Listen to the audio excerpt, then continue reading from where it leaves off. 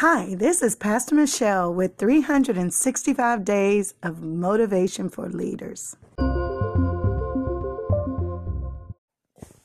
The Word of God says that if you are faithful over a few things, that God will make you ruler over many. What does it mean to be faithful over a few things? What does it mean to stay faithful to few things?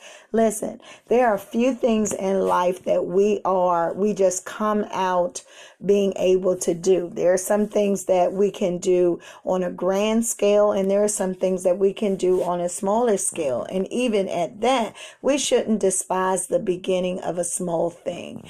Despising it would lessen the credibility of your ability to expand it. So if I am for instance, disappointed with a small project that I did and it didn't jump off.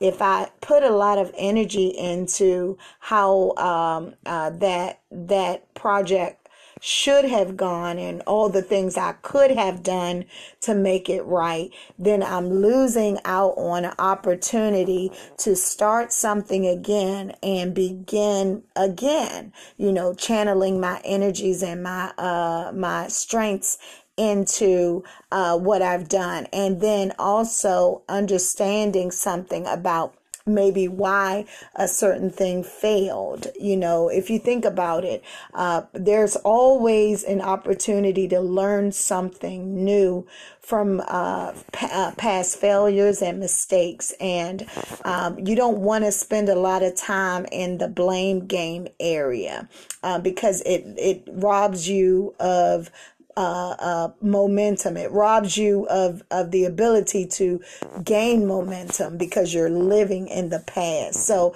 think about this as you go forward to be faithful with God's missions and His purposes for your life. Remain faithful to those things and don't despise the small starts, because those are just kickstart points. They are fire starters to a much greater future.